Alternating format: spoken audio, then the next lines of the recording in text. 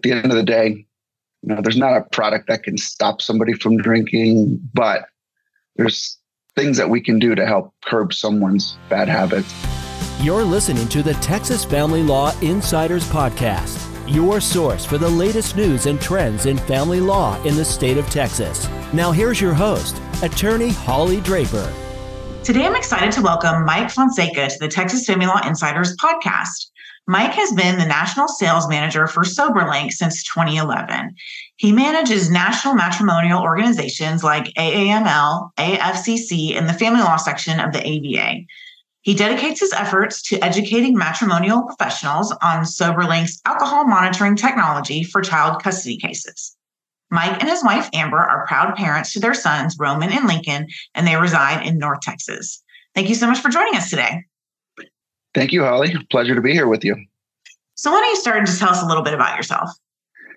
So I spend most of my time traveling the country, educating matrimonial professionals, judges, courts on best practices, on alcohol monitoring, best practices, kind of the pitfalls, and helping people really have successful outcomes, not being used as a weapon, more just as an accountability tool, helping people get from one point to another and gaining trust ultimately to be able to have visitations with their kids and have the opposing side not be too, I guess the term is nervous or considering not allowing unsupervised visitations. That's the goal that we strive for. So for anyone who might not be familiar with Soberlink, can you give us kind of a high-level overview of what it is? Sure. So it's hardware and software. And if you've never seen it, I'm holding it in my hand. This is how small it is. And I'm not a giant. I'm 6 feet tall and 220 pounds. So you can see my hand here. But it's a high-tech breathalyzer. It encompasses a camera. We do 100% facial recognition. It has a breathalyzer, and essentially it has an engine source, either a cell phone or we have one product that has a phone built inside. It transmits an alcohol result to concerned parties in real time. So there's really nothing like it in family law that does real-time monitoring. There's products that kind of surface on what we do, but nothing's in real time. And we make it really easy to understand for concerned parties and attorneys. And we'll get into like some of the reporting and some of the results that we offer to all parties and as well as certified records for court purposes as well. Yeah, I think this is such a valuable tool for a family law case. Looking back on early in my family law career, kind of before Soberlink, or at least before it became pretty common, it was sort of like the parent that wasn't having the alcohol issue had to be the alcohol police. And there were just so many more things they had to do if they were trying to protect their kids and make sure that somebody wasn't drinking or somebody wasn't drinking excessively. So I think this is a great tool that has really kind of revolutionized the alcohol monitoring of family law cases. Correct. And, at the end of the day, there's not a product that can stop somebody from drinking, but there's things that we can do to help curb someone's bad habits. And, once someone can't test accordingly to their agreements and so forth, it's pretty remarkable that, people can't get away with it. People assume that we're not looking at photographs and they can get away with somebody else testing for them, or they think that having a couple drinks after their last night's test won't test or show positive the next morning. And people end up trying to see how many drinks they can have until they test positive in the morning. Oh, gosh. Yeah. So what other products or systems are currently out there that are being used in this same type of space? So in family law, there's still courts that use older technologies like ignition interlocks, just for example. Those are hardwired products that go into an ignition of a car and they immobilize a car. If in Texas, it's 0.03 is the threshold. So if you blow anything under 0.03, the car will start, and anything 0.03 or greater, the car is immobilized. But, we live in Texas. I don't know many households that have less than one car. So if they agree to use it, they can put it into a car and just never drive that car and drive, another car, and nobody will ever know if they're drinking or not. The other side of it is it's not real time. You have to go into a shop, download the results. They get emailed, and there could be a month lag time in case there's any problems that someone should know about. There's some other products too. Just for example, like an ankle bracelet is still used. Criminal courts use Scram ankle bracelets, which is a transdermal unit. It gets fixed on an ankle. It's not very private. Living in Texas, so you can't wear skirts or shorts and not be known. It's a big clunky breath device that goes on an ankle. It gives transdermal alcohol use every 30 minutes. Again, that goes to a transponder. It goes to a monitoring station in Colorado, and there's no results that are given with a minimum of 24 hours. So it's not a perfect device, and it's very expensive as well. More engineered for criminal use. There is a company actually called Backtrack. It's a consumer grade breath device. They are catering to family law, but I wouldn't recommend using it. It's a consumer grade product, really easy to manipulate, and it's a very cheap product. It's under $100. I've had some people tell me recently that they buy 2 of them. They use someone's smartphone to test into it. It requires video streaming and the opposing side to verify identity. And just recently, someone actually panned where they were doing the video stream, and they accidentally panned and showed someone outside of the range that was actually testing for them. So they bought 2 devices, and it was really easy to game, and somebody else was testing for them in Bluetooth range. So not a perfect device for family law when child custody and child endangerment is at risk. Okay. And then I know we have different kinds of alcohol testing, blood testing, urine testing. And talk a little bit about the testing and how we can kind of tie that into using something like Soberlink. Sure. So traditional drug testing or urine testing is still used in family law, and it's a good, viable tool for drugs, but alcohol eliminates very quickly. And just for example, a normal adult eliminates 0.015 to 0.02 BAC per hour. And that's just a normal burn off, and it slows down when you're sleeping. But there's still people that use urine testing or ETG testing that claims that they can test up to 80 hours of consumption. The problem is, we do a lot of parenting time only monitoring, and somebody could test positive, but not be under the influence at the time. So it's a very older technology for alcohol monitoring. Someone that's supposed to abstain fully, it actually could be viable. There's a product called PEth testing, which is a blood test. It goes back up to 2 weeks. So if someone is supposed to abstain from alcohol and they don't want to be monitored on a daily basis, they could agree to having blood tests twice a month, and it will prove that they're abstaining from alcohol. And it's an expensive but simpler format than testing daily, for example. And that's typically for someone that's graduated and had multiple years of sobriety, and they still need to prove sobriety to the opposing side. So my understanding with the PEth test was that it wasn't going to show if you just had a glass of wine with dinner last night or this week. It was going to show if you were binging or you were regularly drinking. Are there tests out there that are going to show if you've had anything in the last 2 weeks? Yeah, so PEth test is actually the bulletproof one. I think what you're talking about is ETG testing. And ETG testing is you really have to consume a lot to test positive, even within 24 hours. They claim 80 hours, but you really have to get to a high marker to test positive even the next day. We did an independent study, and we had, I believe it was 12 people. They tested on Soberlink for 30 days. They were instructed to consume regularly. Everybody consumed.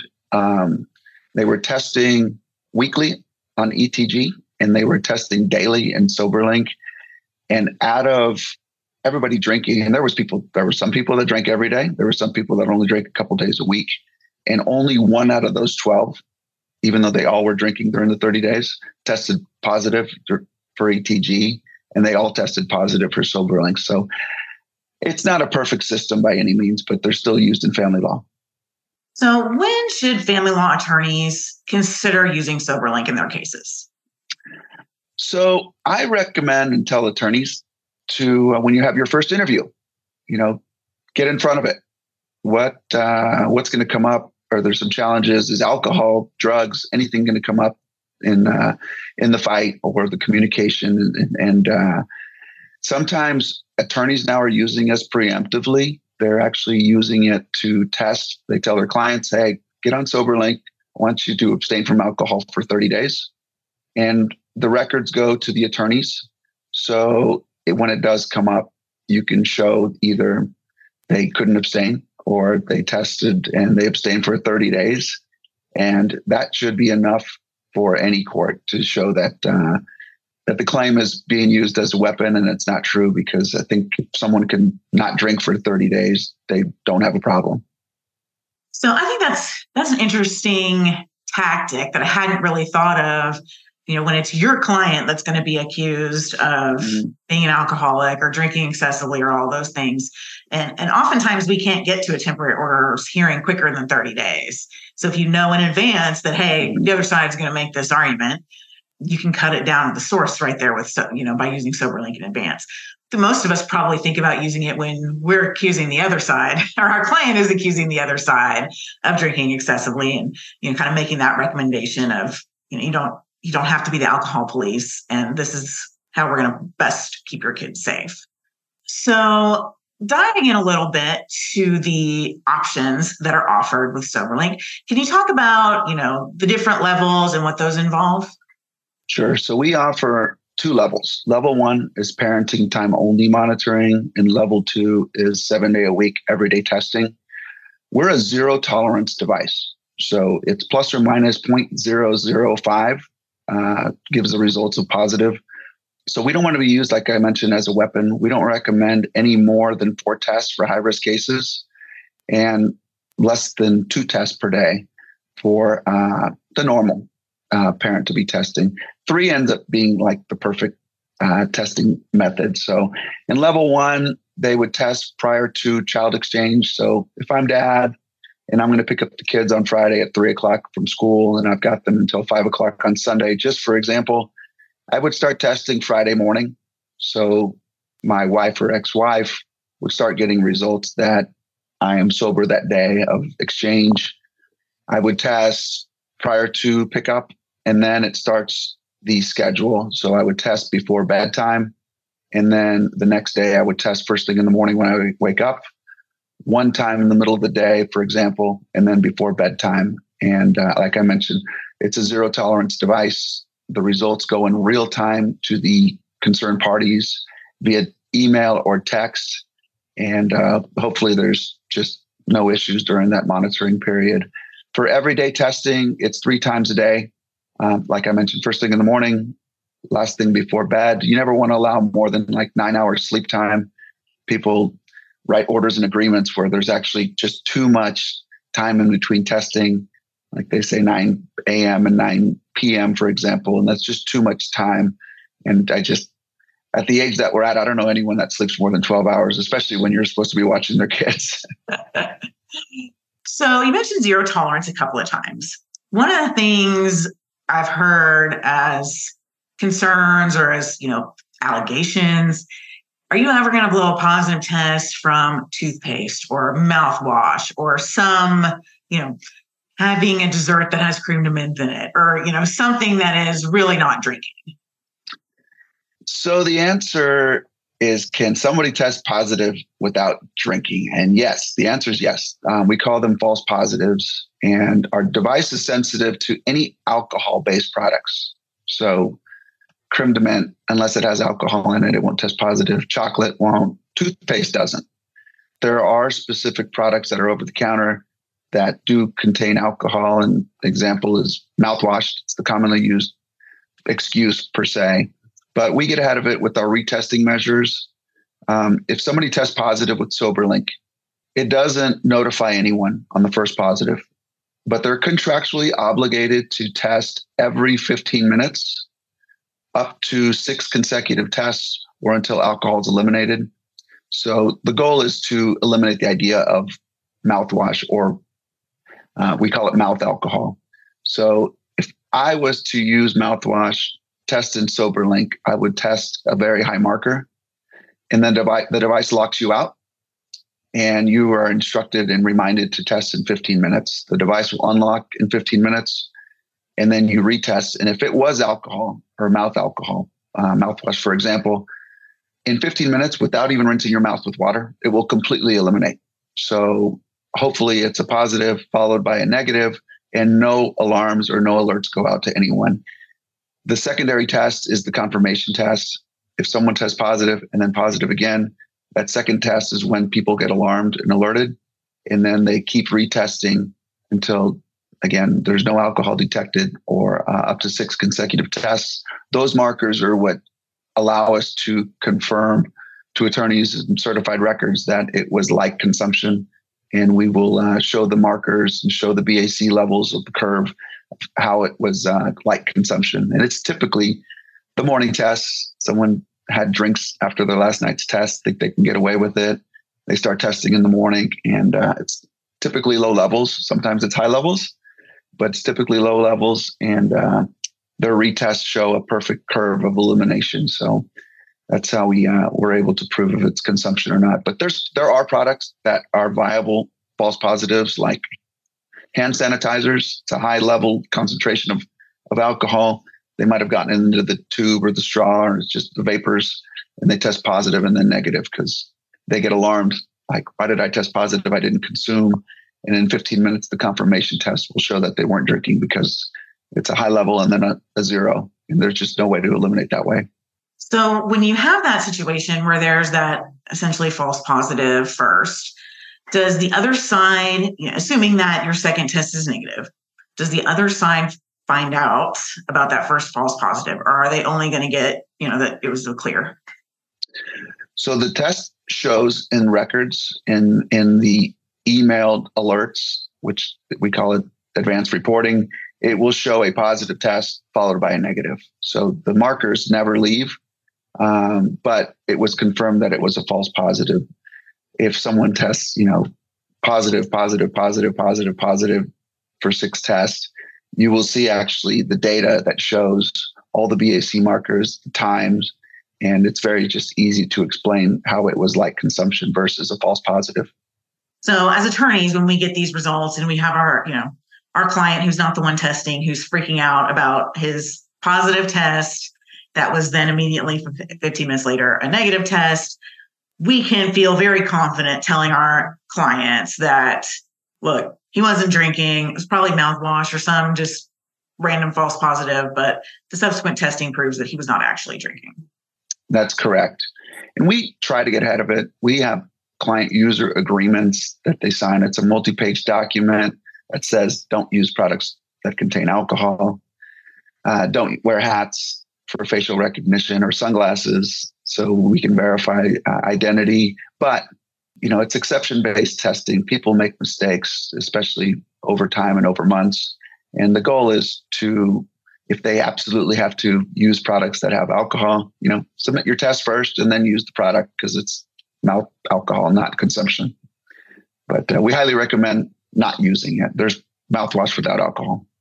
So with the parenting time only, our parties usually will have a court order that has a specific schedule, but sometimes that schedule can change, or they're changing things by agreement. Are the parties able to go in and change that parenting time only on the fly, or is it just you have to set in a schedule and stick with it? So no, level 1 parenting time monitoring actually doesn't use our scheduler, and the device never shuts off. So you're able to test in accordance to the agreements and orders that you write. They're able to completely customize to their schedule, whether it's who's picking up the child at soccer or baseball or whatever it might be. They can test X amount of times per day. The device just never shuts off. We allow up to 20 days of testing, not 20 tests per day or 20 tests per month. It's 20 days of testing, which is well over 50% visitation time. And like I mentioned, we recommend 2 to 4 tests per day. And they're just able to unlock the device, submit their test. It takes less than a minute. and in real time, the results go out. So it's a nice safe haven for all parties. There's no need to test more than 4 times. We've gone down this path. We're up to 500,000 people monitored. So now we have data that shows kind of what the sweet spot is. And we monitor people with drinking problems or not. So if they're truly engulfed in a drinking issue, they just can't stop drinking. So we recommend usage for a year's term, just for example. And I can tell you that the average person stays on the device for about just over 7 months because they either graduate their term of agreement or they can't get past the first weekend. They really just have a drinking problem. This episode of the Texas Family Law Insiders Podcast is sponsored by the Draper Law Firm, providing family law litigation in Collin, Denton, and Dallas counties and appeals across Texas. For more information, visit draperfirm.com or call 469-715-6801. So back to the parenting time only. If there's not a schedule in the system, is it accurate to say that you're not going to get a notification for a missed test? That's correct. So with all the time, the daily testing, is there a schedule there where you will get a notification for a missed test? Yes. So if they're supposed to abstain every day, they go into our scheduler, just for example. And if I'm dad and I'm going to test 3 times a day, we put it into our system and I get text message reminders that my morning test is due, my afternoon test is due, and night test is due. For parenting time only monitoring, it's up to the agreement. You put in there are 2 tests at 7 a.m., 3 p.m., 10 p.m., just for example. You want to write in the agreements, what is an allowable compliance window? For everyday testing, our default window is 2 hours, and we don't do anything less than 1 hour. So you want to put in the agreements for level 1, for example. If they're going to test at, say, 7 a.m., what is considered late? So it might be 8 a.m. is considered late or 9 a.m. is considered late. So they're able to test until 7:59 and 59 seconds and be in compliance, or 8:59 and 59 seconds and be in compliance. And we do that, again, like we're a zero tolerance device. People make mistakes. They might driven their kids to school and they forgot their device, or they might be at a soccer game and they just forgot their device. And we're trying to give them the benefit of the doubt. And the data will show they typically are in compliance. And if they make a mistake, you get in front of it. Why did they make a mistake? And it's typically a viable answer or excuse, whether they just forgot the device and they tested late, but they still tested and they were within compliance of 0 test results. For everyday testing, it's super easy. They actually get prompted via text message. If I'm dad and I'm testing at 7 a.m., I get a text starting at 6:45 saying my 7 a.m. test could be submitted. And then at 7:30, I get a reminder.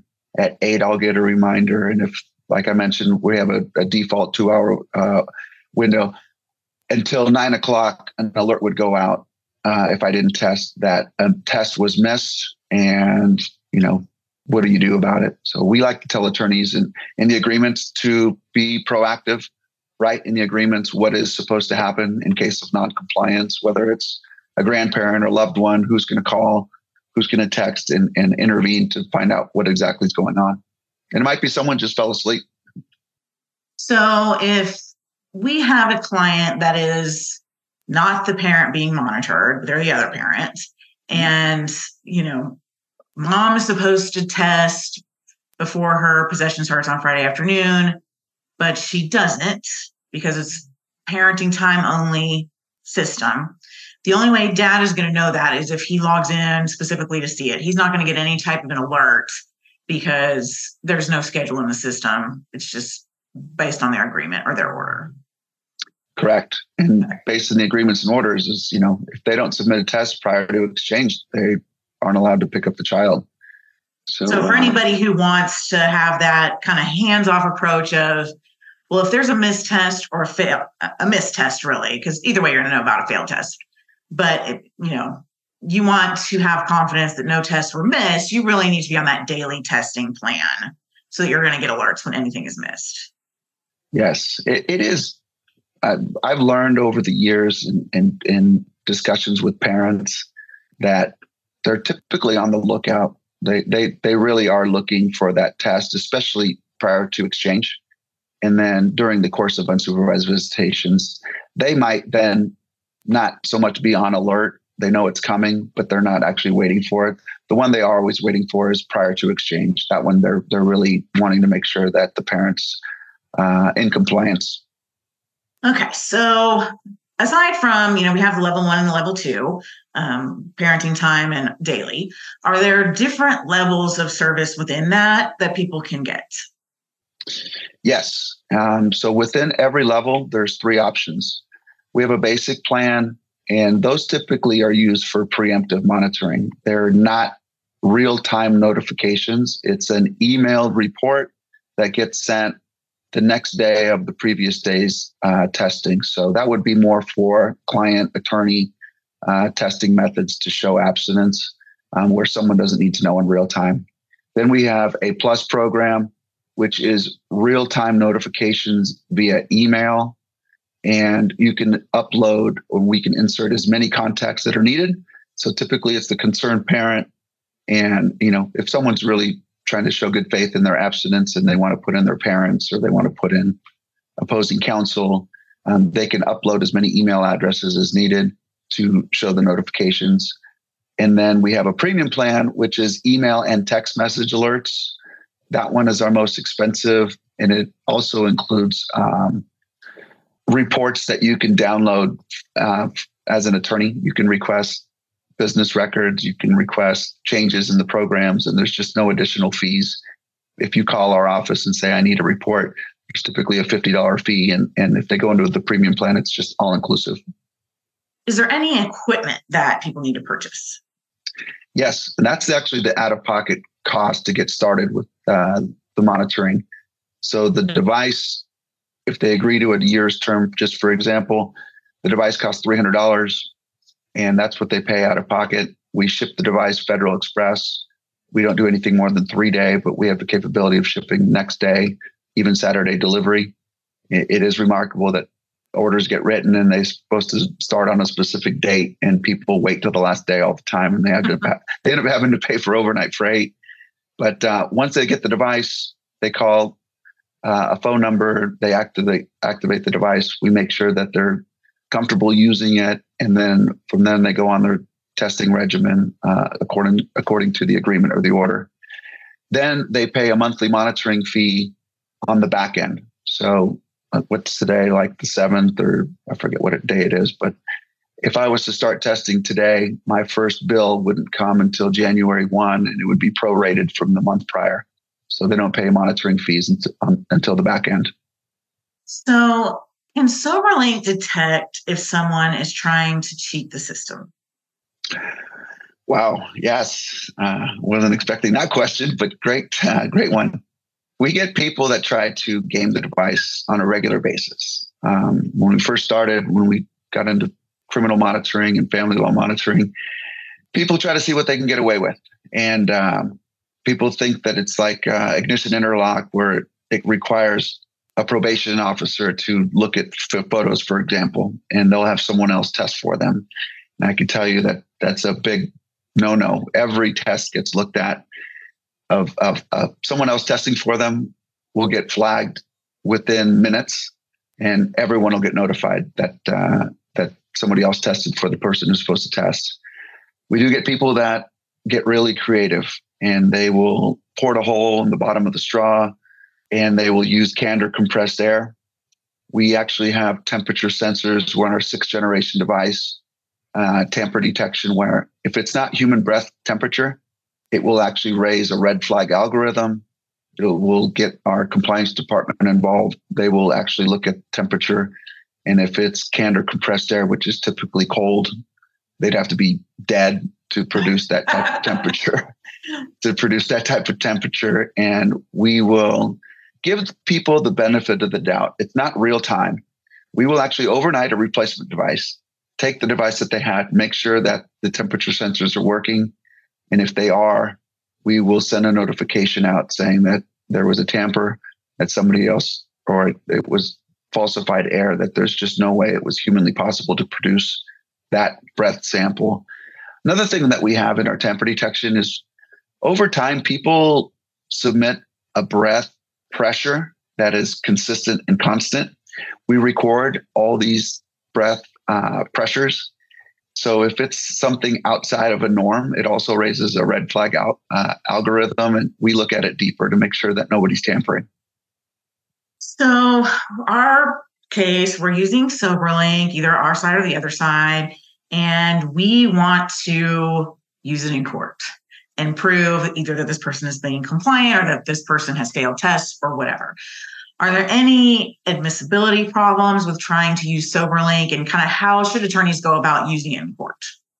So we're approved in all 50 states. I mentioned we were in criminal monitoring. We sold that division in 15. So we're a healthcare company. We do abstinence monitoring for licensed professionals, doctors, lawyers, nurses. We do business with 11 major airlines. We know it's at risk, people's livelihoods, and at the same time, child safety. We hold it at a super high level of concern. We manufacture in the United States, and there's just no way around it. If they're going to be compliant or not, the notifications will go out within real time to make sure that people are doing what they're supposed to do. We do our best to give people the benefit of the doubt. We don't want to be used as a weapon, like I mentioned, or I keep mentioning, but they're either going to be compliant or not. And when someone's not ready to abstain from alcohol, we'll give them the data that shows that, why they were positive or why they tested positive. And the goal is to not just revoke visitation. And, if the idea is to get in front of it, what is the root of the problem? Why did they drink? And at the same time, what time did they test positive? Was it in the morning, or was it 3:00 before their pickup, or they're supposed to be driving their kids? There's different reasons for concern. And the idea is to get ahead of it, get ahead of the problem, and treat it like a clinical problem, not so much I got you and I'm taking the kids away from you. So if we want to obtain records from our case to use in a hearing or a trial, is there somewhere we can just print them out from our client's account, or is there a system for attorneys getting them directly from Soberlink in a more admissible format, that sort of thing? So reporting in real time, for example, is a text or email alert, and we're HIPAA compliant. So it's a very vague, generalized, just alert. It says this person tested compliant or non-compliant. Then they get reports via email daily, weekly, bi-monthly, or monthly. And they have a hyperlink in the top corner where you can click on it, and it actually gives a very easy to read report. If you need reporting for court purposes, you actually would email our compliance department, which is our legal team. It's compliance@soberlink.com. You say, I represent this client. I need certified records from this day to this day for a court hearing. We generate real reports that have test times, photographs, detailed reports, and we'll give them to attorneys or anyone that's an authorized contact within 48 hours. So those reports are admissible.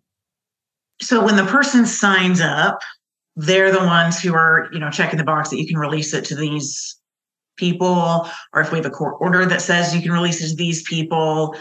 We certainly don't want to run into any HIPAA issues. So what's the best way to ensure that it will be released to us, or it can be released to us? So we recommend for clients when they sign up to put in their attorneys as authorized contacts. That way you can communicate with us without having the client's permission. It doesn't always happen. And if you represent a specific person, you're able to have the client email our compliance department, copy you, and that is enough authorization. As long as they copy you, that's authorization that you can then communicate with us, or they can say, I give my attorney authorization to give certified records, and you can request anything from us at that point. What about testimony from Soberlink? What if we need someone to testify why this was a false positive, or why, how the equipment works and why we can rely on it? What do we do in that situation? So our website is the easiest way to navigate any legal requests. If you go to soberlink.com, on the very top toolbar, it says for family law professionals, you're able to, from there, request certified records. You're able to request legal testimony. And there is a process. It's a one-page application. It states, when your hearing is. It states if it's telephonic or in person. I think the pandemic made it much easier for telephonic testimony. But again, there is a specific fee depending on if it's telephonic or in person with travel. And depending on what's getting contested is who we would have testify to the records, for example. So if there's an attorney that is just tooth and nail fighting hardware, the breath device, something was faulty, or they're just contesting it, we'd send an engineer who could testify to hardware. If it's just records of consumption, it would be someone on our legal team to explain how elimination works and so forth. And if it really gets deeper than that and it needs to be a toxicologist, we'll have someone within the state that's certified to testify to its light consumption. Awesome. So those are pretty much all the questions that I had. But is there anything else related to Soberlink that you think attorneys need to know? Well, I think attorneys need to know that there's programs for everyone. The day we became cash flow positive, we started giving back. So we have assistance programs, and we would rather give the device and give the program for free if someone can't afford it than have them use a lesser product. So we want to make sure that courts, judges, attorneys know that we're looking after child safety and the health benefits of someone being a accountable parent. And the goal is to be able to show good faith in child safety. So we offer free programs. Sometimes they might just need help with the hardware to get started, and we'll do that as well. We ask for attorneys who are working pro bono or at a reduced rate to apply for their clients. We never say no. So if an attorney is willing to work at a discount and they're working for their client's well-being and the child's well-being, we'll donate the hardware, the software, or both. And it's just a super easy process. We give out codes for free devices on a regular basis, or we just give full service to at no charge for clients that are in need. Perfect. Outside of that, it's a super easy format. It's once they open the device, when they get the product, it comes with a one-page card. It's like buying an Apple product. It says, follow these steps. They call a phone number. They go through activation phase. And like I mentioned, we ship Federal Express. They can start monitoring as quickly as next day. They don't need to go into any office. We ship straight to their home or office. So it's very private. Not even children need to know that a parent's being monitored. They literally could test in less than a minute, go into the bathroom, go into their bedroom, go into their car, whatever it needs to happen. Or if they're at work and they need to be tested, they could completely be discreet. And it's very easy and simple to use. Like I mentioned, I think you saw how small it is. It fits in someone's pocket. There's just no cumbersome device that someone needs to feel like they're being threatened at work, or they're out of their privacy threshold, for example. I did think of one more question. Do you all have sample language anywhere for what attorneys should be looking to put into orders related to Soberlink, or is that something you stay away from? No. So we do have sample orders. Again, on our website under matrimonial professionals, you can actually download and print sample verbiage. Again, our verbiage is very generalized. It's information that we need for appropriate testing and monitoring, but every family law case has some different nuance, whether it's, what time they're going to pick them up because there's ballet involved, or whatever the circumstance might be. Our information is very generalized, but it is commonly used, and we recommend using it because that is exactly what needs to be discussed. Who gets the information? How big of a compliance window you want to offer? Who gets the results in real time? and who's able to communicate with Soberlink to get certified records for court purposes. So those are all viable, important information that we need for agreements. We want to make sure that people don't test too much. It's not like adult probation where they have to test every 2 hours. I mentioned we're a zero tolerance device. There's just no need for excessive testing. If someone's going to consume, they're not going to stop at one drink. And those are just the types of people that we monitor. So we want to make sure that they have a positive experience during their alcohol monitoring, not using us as, like I mentioned, a weapon. It's just for accountability and making sure that kids are safe. Perfect. Well, thank you so much for joining us today. Where can our listeners go if they want to connect with you?